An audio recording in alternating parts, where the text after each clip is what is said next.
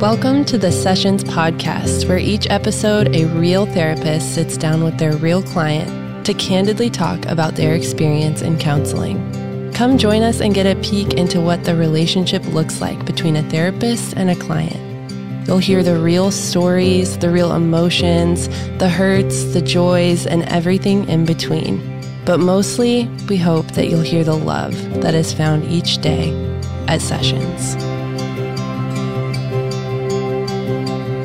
Today, I have the pleasure of introducing you to Adam T. Adam has been a client for just about a year now, although it feels like I've known him a lot longer than that. Adam was referred to me by one of his close friends. Adam is in his late 30s. He owns multiple small businesses here in town, and he is just a really, really wonderful guy. So without further ado, here is Adam T. Just a heads up, this episode includes references to suicide, so take care when listening. If you can, give just a quick, abbreviated, little condensed version of you. I know that's a hard thing to do, but just sort of to tell your story a bit, just to sort of, who are you? Yeah. Yeah, I grew up in a small town with amazing and supportive parents, and I think that as I got older as in, I guess, preteen, started to recognize a lot of things that seemed off with in particular with my mom, and learning very quickly that she was not healthy mentally and physically. And so, I had a sister who relied on the mother to be there for her daughter, and that was rarely a thing. And so, I had to step in at sometimes and kind of try to be something like that. And Dad did the same. But yeah, just kind of growing up in an environment of, being surrounded by a lot of, chaos, and now being able to say the word trauma, whereas, I didn't know, I thought that would be too harsh of a word, right, not even that long ago. But, she suffered with, anxiety and depression and so many other things. And so I remember there was a point in time when I was a teenager and she was just face down on the bed and just crying, and not, it was just moaning. I've never heard this before. And, told her, Mom, just stop, just stop. And she's like, it doesn't work like that. And I'm like, why not? You should just be able to stop and just stop being sad. I remember every single time she attempted suicide, whether it be me finding her, my sister finding her, or whatever it was, driving her to the hospital early in the mornings when I was 14, not supposed to be driving, and pulling her from a burning house because she was going to just burn with the house. Yeah, wow. It was really, then that was growing up in my home. My dad worked a lot because he had to. We were very poor, and so when he was around, it was great. But he was also, he felt just heavy-hearted, like his heart was heavy. He felt sorry for her, but also like helpless. And right. I think too, it was the mindset of being in a small town. It didn't matter where you went in terms of a doctor or a friend or any type of professional in that area. It's always like they'll be fine. Or, if it's a kid, they'll grow out of it. It's just temporary. It's a phase. Right. Your mom is probably, she lost her job, so she's really upset. And, oh, okay, that makes sense. Yeah. Right. And so you have these thoughts of like, okay, that's how life works with mental health. Mental health is not even really an issue. It's, somebody lost their job or their pet but the gravity of all of it is just sort of dismissed. Oh my gosh. Yeah. And what's, I guess, lurking deep down, and it's just, and so yeah, I got older, I got smarter, I hope, and being able to recognize a lot of the details that I overlooked either on purpose or accidental back then, graduating high school and then moving to Nashville, I started taking on a lot of these issues. Started feeling a lot of anxiety and depression and just these things that I would tell my mom to stop. And it was gradual. And so I started my first business in 2008. It was kind of right around the housing crisis and recession, like around that, in that area. And so I was having a lot of people tell me, you're an idiot for starting a business. And I said, I don't know. I was overdrawn like $300 in my account and started my first company here and just head down and stuck with it. But throughout the times, a lot of what I grew up with, I would show it when I would hire employees. If something was wrong, extremely minor or major, I wanted to step in and be that savior. I wanted to not necessarily micromanage at all, but it was more so of like, how can I help you, hold you? Like, what can I do? Go home. Yeah. Be with your family. And that's good stuff. But I really started seeing what affected me younger years, like rolling over into kind of always continuing to rescue mom. Yeah. Wherever you were. Totally. Yeah. And I would recognize it, but I would just be like, I've got to do what I've got to do. And every day, every week was just this, this rushing around, trying to put out a fire here, feeling like I couldn't leave my office in case some disaster happened, didn't go on vacation. And it was like that for a really long time. And so I noticed that not only my mental health was suffering greatly, but my physical health, everything started kind of rolling into now. I started feeling physical symptoms where I was going to these doctors and specialists to have MRIs and CAT scans and blood work. And I mean, it became almost, I remember one day just like feeling, they give you a shot or take blood work in the same arm every time for me. And I looked down one day and there was this permanent little tiny scar of the hole of a needle from where I got so much blood work done, or the IV that they put in for CAT scans and MRIs to be able to see the scan better. I was so stuck in that, like, something's wrong, I'm dying, help me.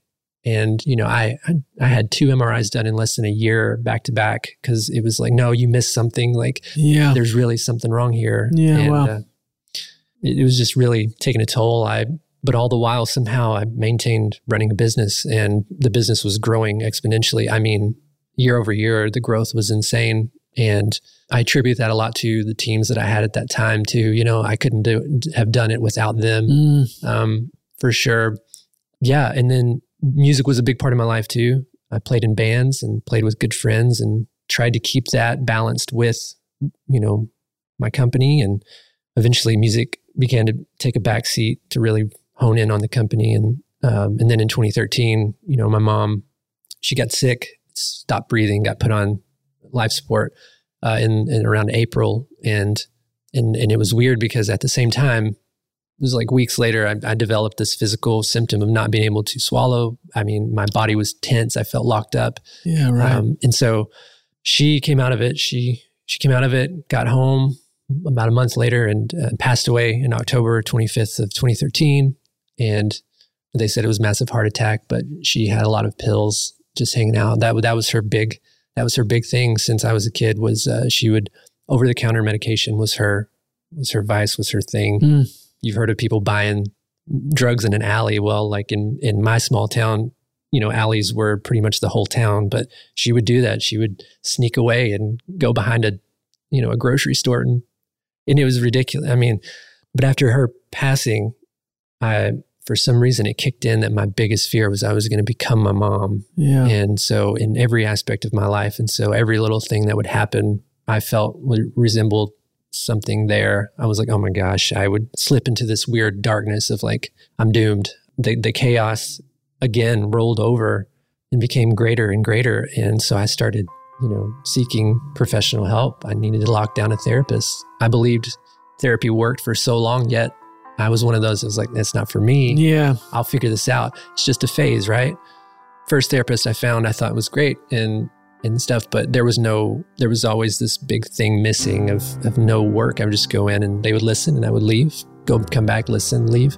And I just never felt there was anything happening. And mid to late 2014, I attempted suicide, and my best friend in the whole world randomly stopped by that evening, and he never came by my house without invitation, and he stopped by and knocked on the door. Wow.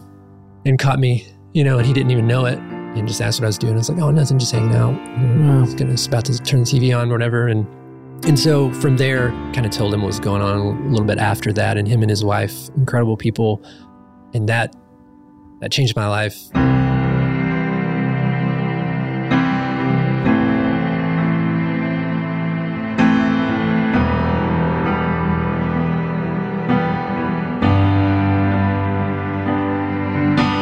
I remember getting into my car after the first session that we had. My face hurt because I was really exhausted. Yeah.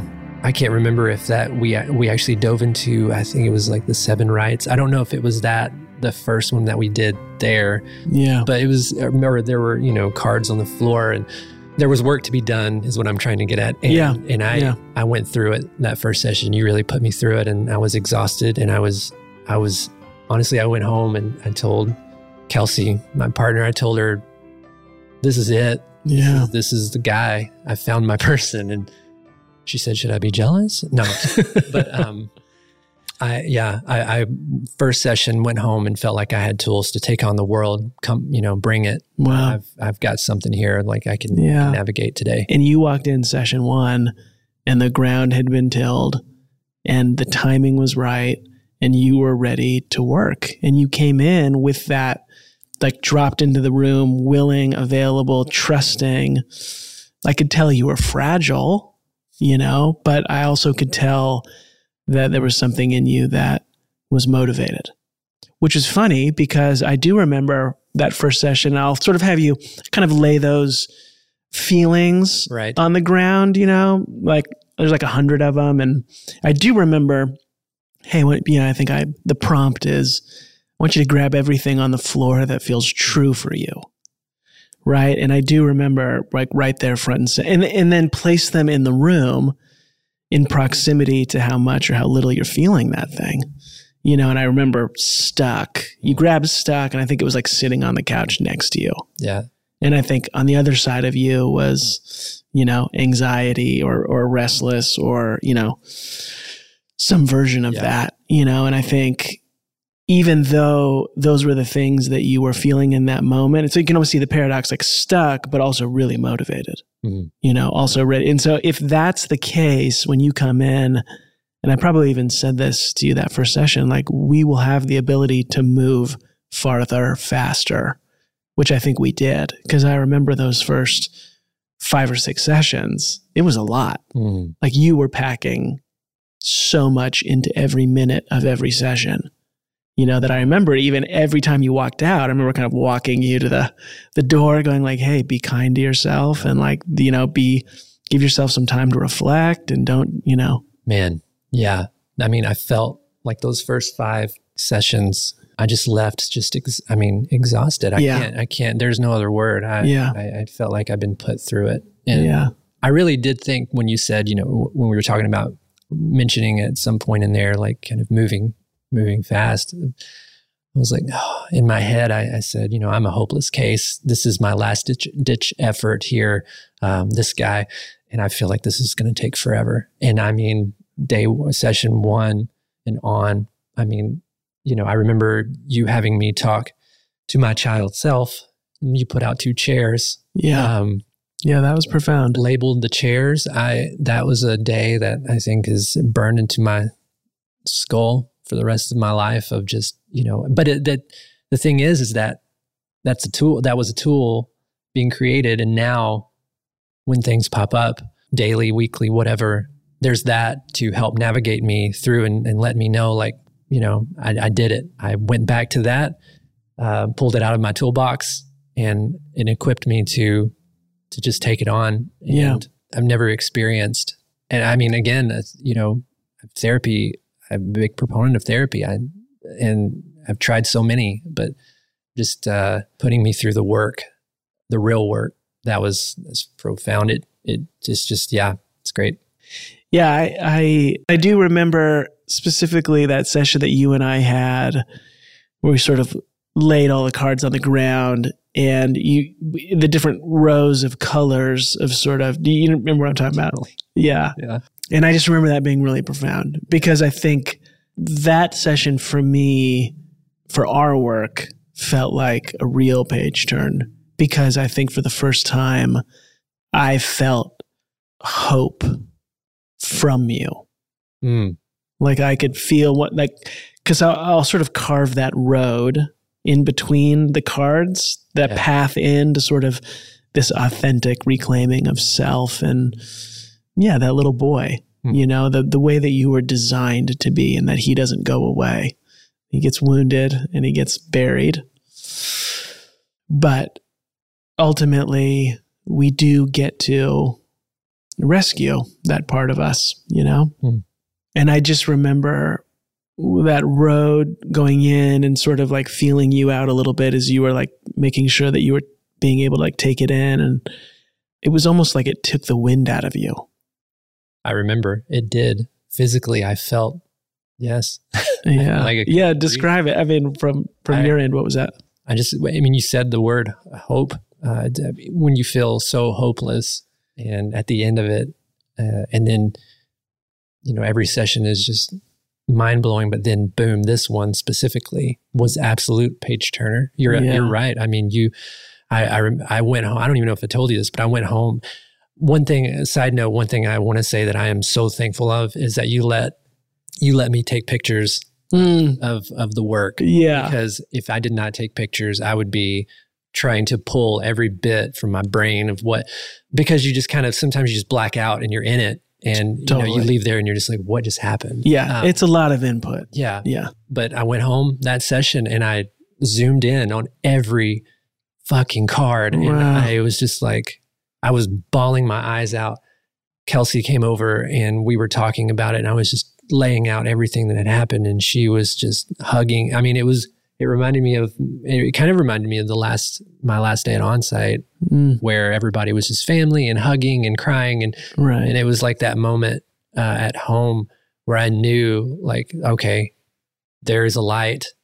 And I thought there was, but I convinced myself there wasn't. And this specific session showed me that hope is here. And I'm feeling it right now. Like I'm getting chills.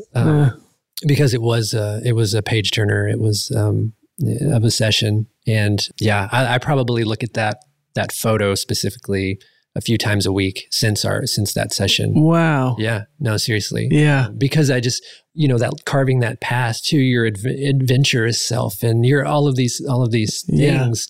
In my head, that was not okay to do. Like or it just wasn't. You weren't able to do it. Yeah. It just wasn't there. It's hopeless. And realizing that no, we can rework our whole thing. Yeah. It was something to celebrate, I think.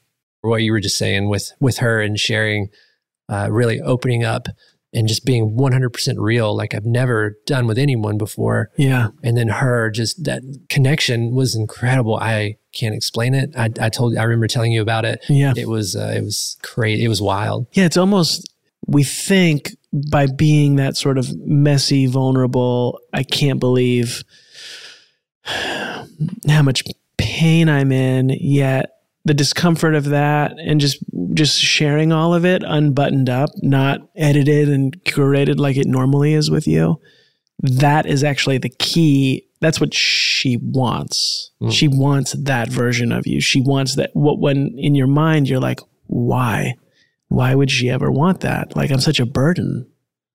Here I am being a problem again. And the truth is that that's the part that's really hard for us to understand is like, no, that's actually the magic sauce. That's the thing that actually drives the connection. And that version of you is actually the only version that can love another person and receive love. We can't love or receive love from our personality, from this sort of adapted, protected self. You have to be able and willing to like let them know that, hey, inside I feel like I'm disappointing. And it's like, oh gosh, there you are. It's like that's such an odd idea. But then once we have the blueprint and we get to experience that with our partner, then we're like, we kind of know what to go back to. Mm-hmm. Just like you're going back to the pictures, you have that picture. What else would you say stands out in terms of just any part of the journey, or, even as we continue on into this next year and thinking about like what sort of jumps out at you as you like kind of just thinking about the counseling experience, if anything? Well, one of the bigger parts of it is that it's just, 2020, I said it's going to be an awesome year, and then something happened that year. I don't remember. It feels like it was a great year for everybody, wasn't it? Yeah. But I know that a lot of us went to deep, dark places, and it just kept spiraling. And now I attribute it 100% to therapy, is that it doesn't matter what happens, another global pandemic, natural disaster, I don't know. But the confidence, that's one thing that I think that's one thing that's been lacking was lacking for a couple of years there until June of 2021, my first session with you, as I started building my confidence through all of this. And that was one of the keys of it. And with that confidence throughout every part of it, from how to navigate, my companies, to navigating my relationship with Kelsey, to navigating just the day and whatever is thrown at me, therapy has prepared me and bulked me up continuously with what is needed.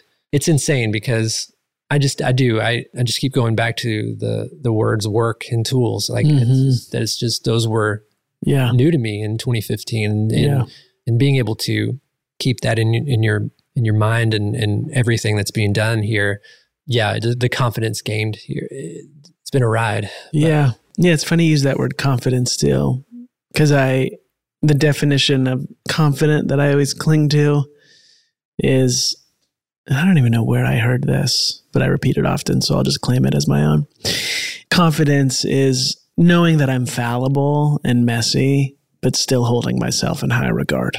Like, that's confidence. Walking into a room, knowing like I'm human, I make mistakes, but I still hold myself in high regard. Like, those are the people, and I recognize that. I can recognize that in you, certainly, through the whole progression and trajectory of everything that your whole life, therapy or not, every time you walk into the room, there's more and more of a sense of like standing as tall as you are, and your voice just being a little firmer, and I think that, and part of that I think is so just embracing the fact that, you're messy, and like completely fallible. And if I called Kelsey right now, she could tell me 10 things you've done this week. But that doesn't discount you from your significance. And that significance and that affirmation isn't going to be found in your work and anywhere else. It's something that's your birthright. You were made that way. Those cards, I just go back to those cards. If I'm not worthy, I think I wrote, I'm a piece of shit. I think I wrote that on one. I mean, it all of these things, and just lacking so much and not understanding so much. But I love the way that you not only like throw the work at me, but you also like take time to explain the science of it too. You've done that before, and it blows my mind. You have that little head, right? My brain, the brain over there, and just some of the things that you've broken down with that. I love that. And, that was like an extra bonus of it. Yeah. But I remember you pulling that out and then talking through it, and I was paying attention, but it was what you said at the end of like, we can rework our neural pathways. And I was like, oh my God. What? Yeah, I know. Are you kidding me? I'm not stuck. How much hope has that given us? Like, I can change that. I can have a stimulus and there can be a different response. The response that I used to have was that like, oh, here I go again. This is my fault. I am the problem. I'm a burden. Like, I get smaller and smaller. But the more that we continue to like press in and like have these corrective emotional experiences and do this healing and transformation and work, we can actually rewrite some of that. It's like rewriting DNA. Yeah, man. It's wild. That's crazy. Yeah. But and I love that we were designed that way. Like, that's part of who we are. Like, that's part of the design, is that we can change. Like, we can change that. We can. What? Yeah. It's just wild. And like, I want to always, if I can, which I know you you're in this camp too, of like, just stay in awe of that, you know? Yeah. It's good being with you, man. Thanks for listening to the Sessions podcast, and thank you to each and every one of the brave clients we get to sit down with each week. It's not easy to ask for help, but we know that when we do, we begin the process of change. We begin the process of building an authentic connection to yourself. And this just may be the most important connection you will ever make, because we believe you're worth it.